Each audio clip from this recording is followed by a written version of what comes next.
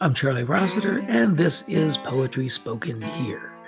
Our featured poet today is Tamar Samuel Siegel. She grew up in rural northwestern New Jersey. Yes, there is a rural section of New Jersey. And she grew up in a multilingual, multicultural household and extended family.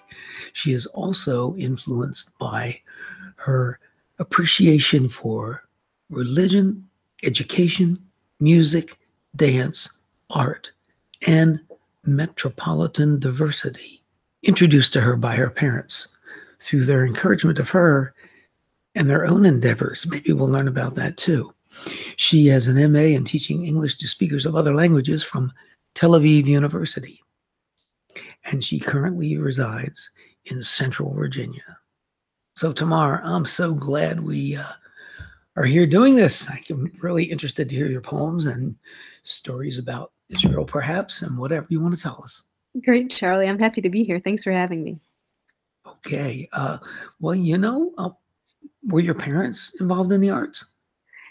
Yeah, definitely. My mom in particular is has always had some kind of crafting that she's been engaged with. So we were never just watching TV. We were watching TV and listening to the click of knitting needles. Um, so that feeling of something always being in the works or creating something, imagining a new design was definitely a force around us.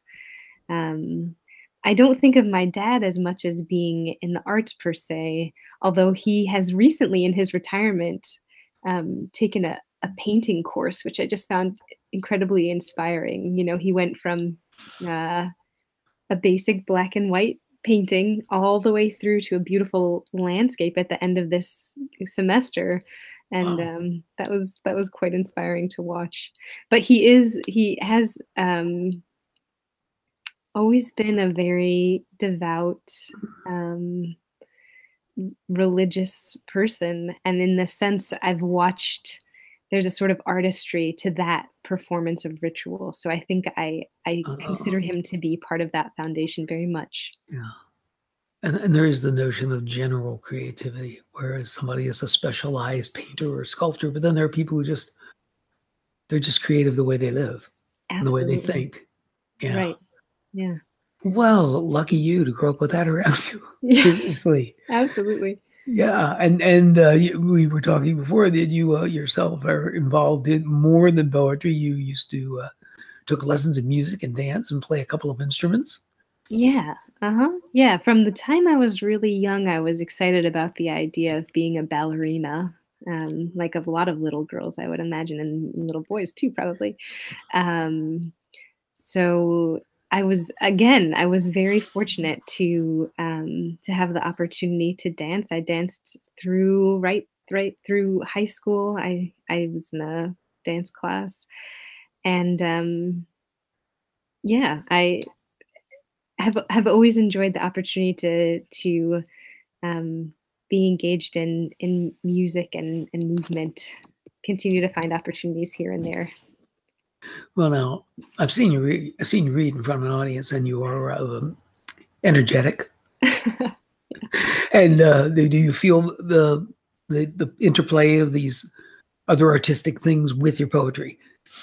Absolutely, absolutely. As you know, and as you and I were chatting, getting ready for this interview, I was reflecting on um, the way that both I think an exposure to many languages from an early age and hearing the musicality of languages and developing a sense even in languages where you don't know what's going on, you're not fluent, you pick up a word here or there, but there's a real difference for me between hearing Chinese, for example, to which I've been minimally exposed, and Hebrew. And in Chinese, I can't find where one word or phrase ends and the next begins.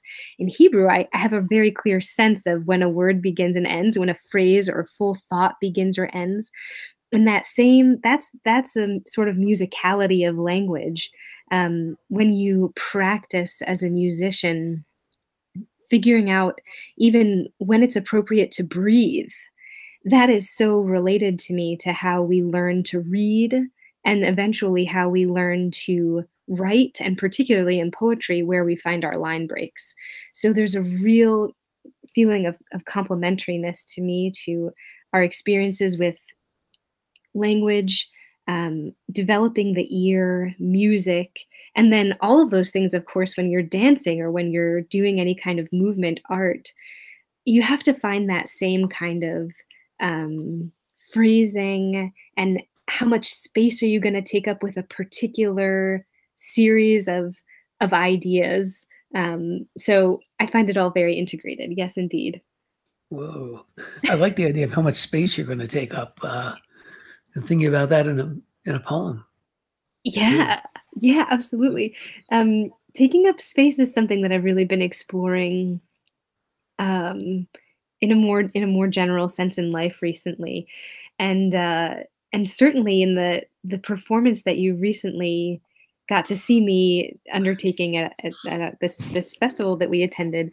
um, I definitely thought about that idea as I was performing at the microphone, Oh, um, because it's not just about how much time, how long will it take me to read this poem, but how how will both my body and my breath and my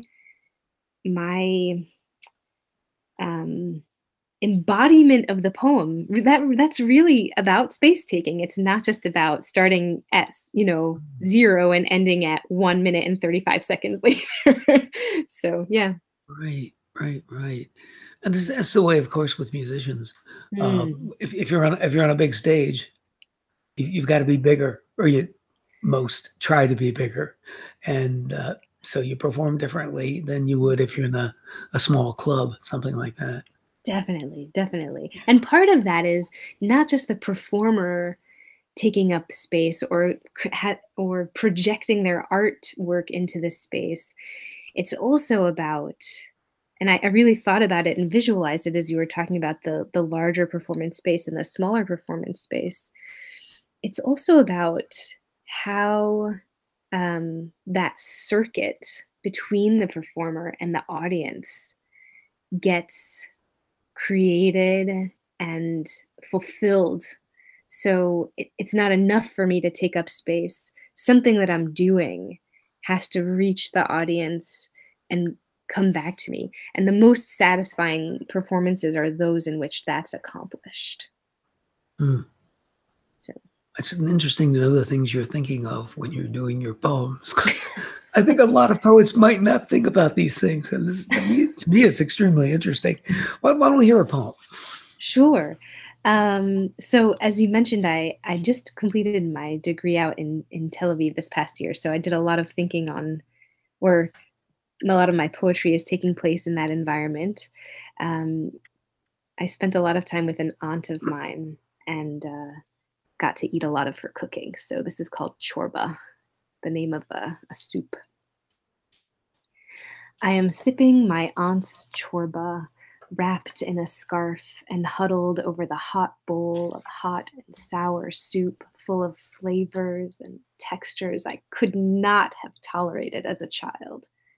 Eating my mother's food in the United States sent me back to Israel, but eating my aunt's food in Israel sends me back to Europe, to our cities and our shtetls in Russia and Romania, in Bulgaria and Hungary. Sipping chorba, I catch sight of my ancestors like we are warming up together on a cool afternoon. The women look at me with eyes that remind there are no answers. Keep living, they whisper. I am delirious with their looking into me. How do they know? But more so, how did I not know before now that they would? Hmm. The food taking you back it's a really interesting concept. Yeah. Yeah, I think, again, it's that idea that you mentioned of living with artistry. And part of that artistry is certainly how we nourish our physical bodies. So the food really wraps in. Mhm. Yeah. Yeah, I Mhm. would I did. I lived on my own, but there were I was often invited, and she hosted me when I first arrived until I got settled in. So Okay. yeah, so I was very well taken care of and very well fed. Yeah. Does the you are fluent in more than one language? Yes. Not fluent. Okay. I'm Real good. heartily conversational. Oh, heartily. That's a good concept.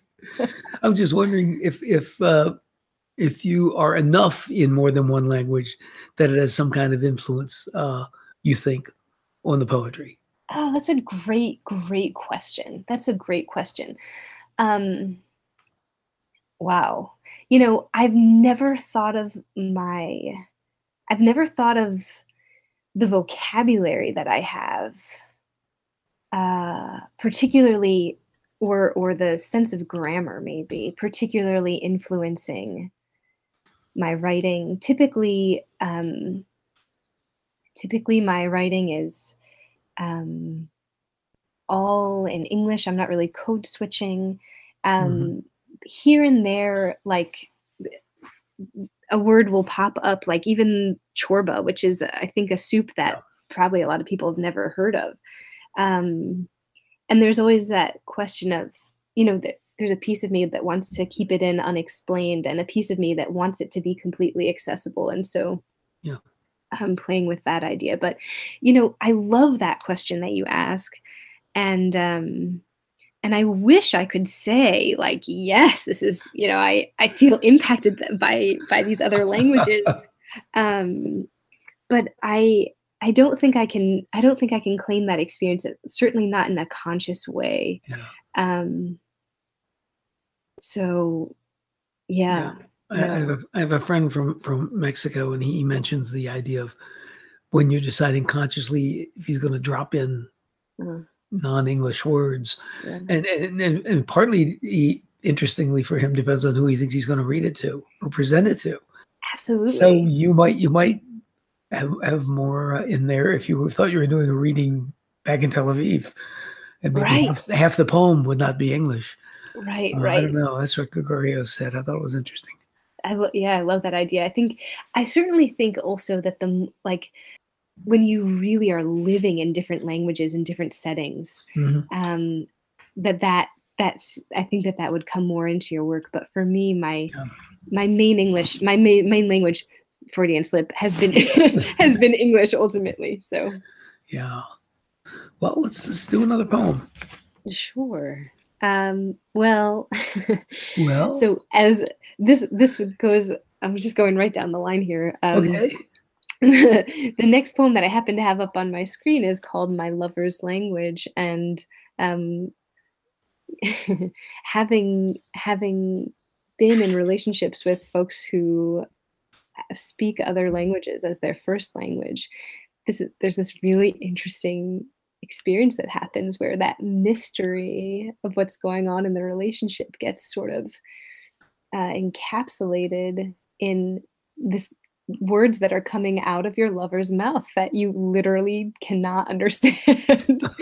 And um, so Russian, which is a language that I absolutely don't understand, but is absolutely beautiful. That's the language in My Lover's Language. Okay. Russian, when I hear it, will always be your language.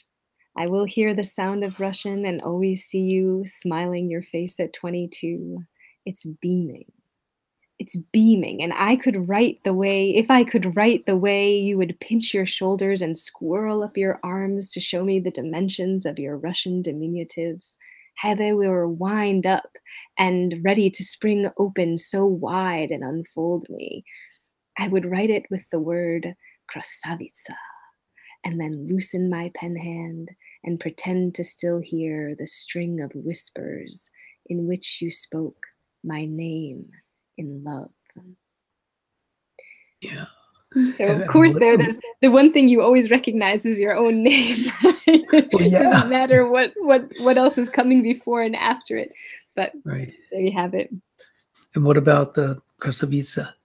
What is Yeah. that? So it's I don't know the literal translation, Oh, right. amazingly, but it is a diminutive, and Okay. it's I understood it as, without ever understanding the Exact. literal Yeah. translation, right?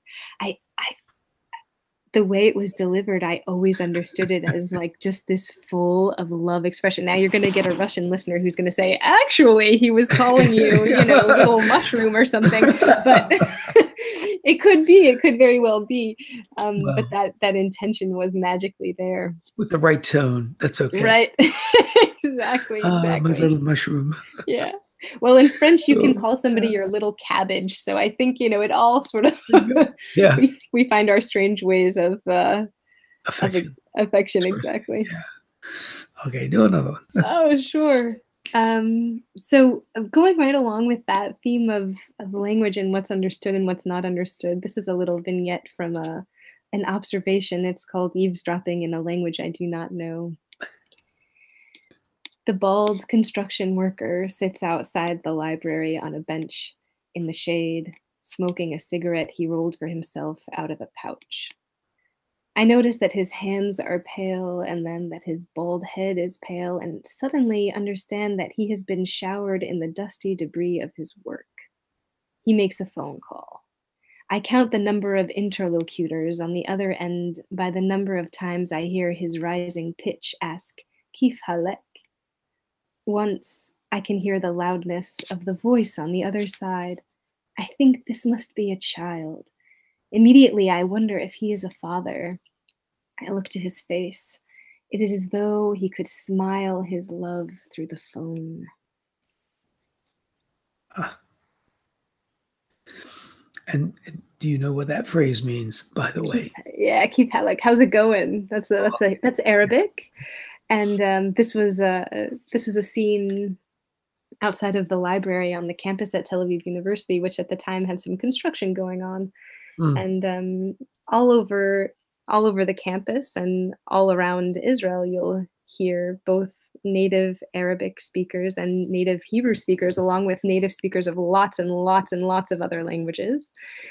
Um, and so you often have an opportunity to be immersed in language without having any notion of what the words mean. And yet, as this poem points to, yeah. um, when we take time to um, not only observe what we can't understand, but to observe that there is so much that we can relate to just by being present with another human being.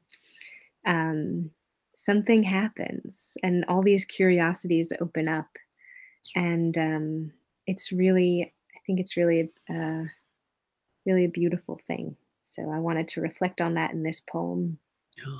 and Um, also on the way that we do eavesdrop on each other all the time, and make judgments about each other all the time. And I like the way that the language barrier also gives us an opportunity to, surely we can have those judgments and go down all kinds of negative pathways, but if we slow that down a little bit, we can also, um, really see the basic humanity in one another, and that idea that, hey, there's somebody on the other line who knows this person intimately, and you can perceive that without having any idea what words are actually being exchanged. I just thought it was lovely.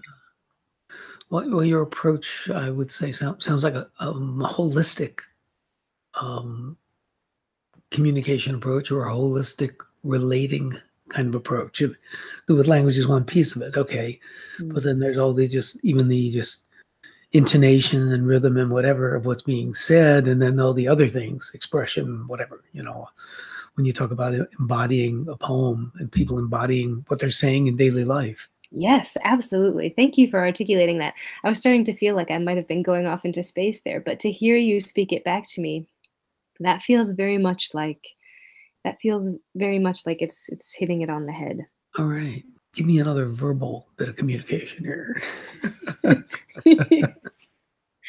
I think this is actually the last poem that I had prepared to share Really? for today. Okay, so I'll give you this one. And again, it's like, it's really kind of flowing right along with, I think, the theme here. Excellent. Um, it's called Strangers, and it's another observation poem that kind of goes out beyond that. So, Strangers. Okay. This morning, I watch from the window as two people I know walk past each other, unaware that they are connected. I imagine how it would be if I were nearer, if I could rush from this distance to where they are, bring my love for each of them closer. Their faces would soften and they would not look past one another, but let their eyes glisten with sudden recognition, discovering their kinship. This morning, I empathize with God, who knows us all and waits for us to recognize one another. That's such a great concept. I really like this poem. Yeah, yeah. It's such a great idea, seeing these two people and knowing that you know them. Yeah, yeah, And they walk past each other and they don't know. One doesn't know that you know the other. right. Whoa. Yeah, it's perfect. It's right there. It's clear. It's just the idea of it. You have to stop and think about that and go, oh, I love it when my friends meet. Yeah. Your friends who didn't know each other and I can introduce them, Mhm. or if they visit each other or something like that. I love it. Uh-huh.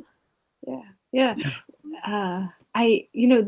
This is, we talked a little bit about, before we got on the air here, we talked a little bit about truth and poetry and how much we have to tell the truth and that sort of Mhm. thing. And this happens to be a case where I literally just documented something that I did in fact see through the window. And it was remarkable because you're um, observing people's faces and their bodies. Again, it goes back to that embodiment theme. When someone recognizes another person, we see it. I think the airport is a perfect example of this.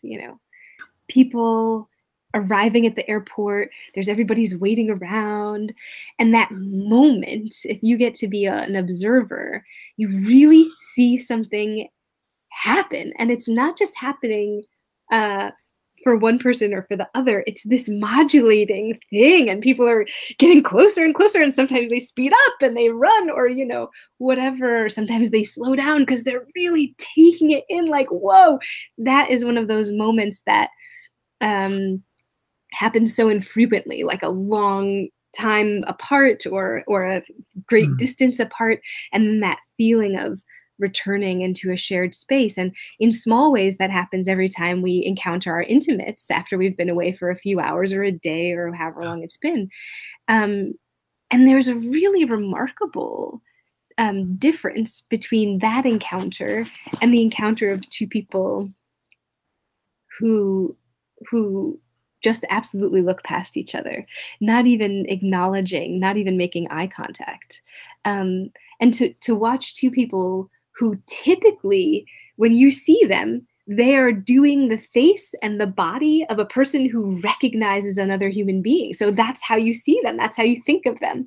So to see them do the face and the body of someone who doesn't recognize another human being who's walking towards them, it's almost like you don't recognize that person in that moment. Who is this? Look at how still they can be in their being, just going about their business. Um, anyway, I think when I was in Israel, and I just kind of want to tie it back around to that for a second, I thought so much about how incredibly valuable it was to make eye contact with people I didn't know. Um, and I thought about the power of that eye contact again to sort of, it really shifts the potential of an interaction from one of totally looking past another human being to one of at some level meeting them on even ground. Um, so I'm not sure exactly how to wind that thought down, but I too love this poem. I think it's one of my favorite poems from that year abroad, and and I'm looking forward to continuing to explore some of the themes that it expresses. It's just so lovely the way it starts with a specific an observation, kind of realization, and then all the things that are behind that they don't know you know them. Yeah. And it's just really interesting how something seemingly kind of simple has a whole mystical thing behind it, I think. I know, I love it. And I love that. I feel like that's everywhere. And I feel like we're all, it's just waiting for us to kind of push aside the daily stresses, anxieties, and uncertainties and sort of just be with it. Have you lived in a lot of places, by the way? I think you suggested that in the little bio you sent, yeah? Yeah. I mean, I have. I've lived abroad on a couple of occasions. So I lived in Paris. I lived in a little town called Cholet, which is a little bit further south in France, in sort of central France. And I've lived in Israel on a couple of different occasions. And here in the United States, I've lived in Virginia, I've lived in New Jersey, I've lived in Western New York, which is like totally different from Eastern New York. I've lived in Eastern New York. So even in a fairly small swath of the continental United States, you still manage to live in really disparate worlds, amongst people who have really different priorities and values. And so, yeah, I've moved around a little bit. Well, that's good grist for the poetry. Amen to that, brother. Yeah. Yeah. Okay, well, thanks so much. I'm Charlie Rossiter. You're listening to Poetry Spoken Here, and we've been visiting with Tamar Samuel Siegel, who at the moment is somewhere in Virginia. Thanks for having me, Charlie.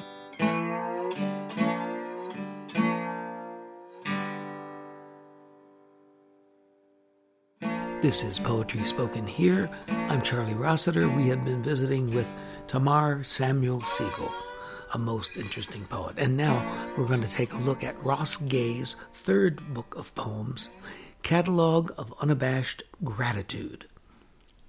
This recent book won the National Book Critics Award for Poetry, the 2016 Kingsley Tuff Poetry Award, and was a National Book Award finalist. Ross teaches at Indiana University and with Drew University's low residency MFA program in poetry. He's also on the board of the Bloomington, Indiana Community Orchard, something that's important to him, and a lot of plant imagery comes up in his poems. I heard him read recently at Bennington College, and I can tell you, he not only writes excellent poetry, he is an outstanding presenter of his work. He's genial and accessible, but he is neither simple nor simplistic. His poems sometimes end up far from where they started, but he manages to keep you with him along the way by using what Robert Bly would call leaps, but they're not real big leaps, and all of a sudden you find yourself moving on a little more on a little other tangent, and whole new interesting vistas are brought to your awareness. The book includes some odes to a number of unlikely subjects, which naturally reminds me of Neruda. But let's just look at a couple of odes, and as a way to give you an example of the kind of things that Ross Gay does in a poem. Here is one, Ode to the Puritan in Me. There's a Puritan in me, the brim of whose hat is so sharp it could cut your tongue out, with a brow so furrowed you could plant beets or turnips or something of course good for storing. He has not taken a nap since he was 2 years old, because he detests sloth above all. He's maybe the only real person I've ever heard say sloth or detest in conversation.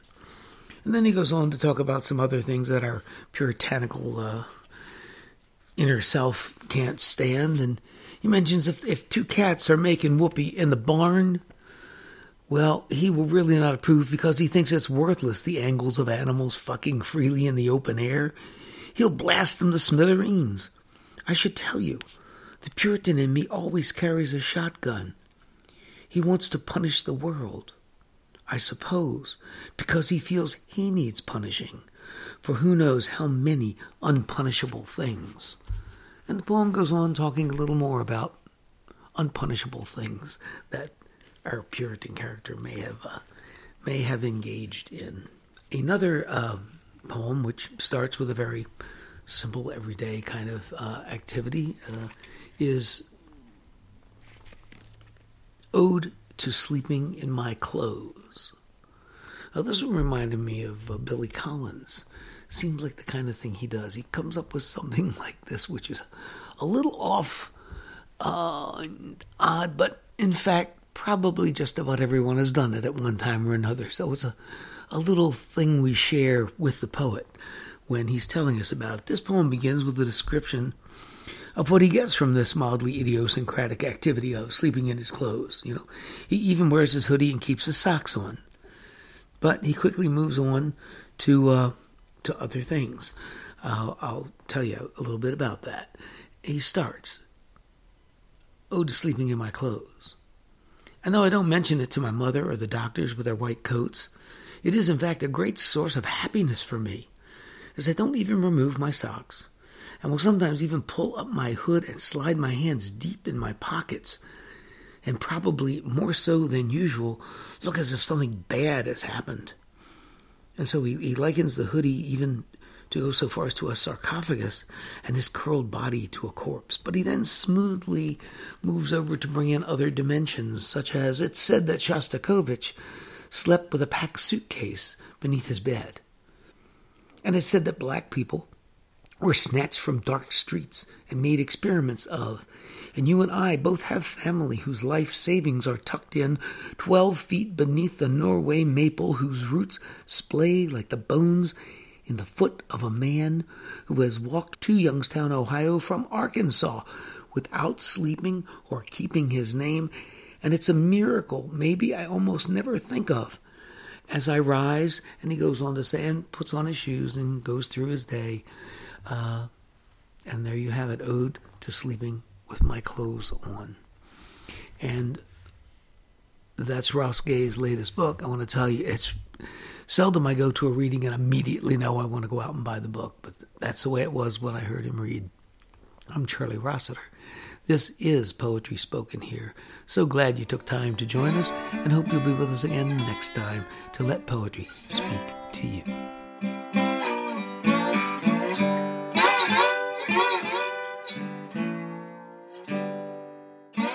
You've been listening to Poetry Spoken Here. I'm Charlie Rossiter, inviting you to join us again next time to let poetry speak to you. Music for today's program was written and performed by Jack Rossiter Mundley. And remember, Poetry Spoken Here is more than a podcast. You can like us on Facebook at facebook.com/poetryspokenhere. Follow us on Twitter at twitter.com/poetryspokenhere. For more about today's show and other Poetry Spoken Here podcasts, as well as our blog, just visit our website, poetryspokenhere.com. If you'd like to submit suggestions of poets or topics for future podcasts, you can send to our email address, poetryspokenhere@gmail.com.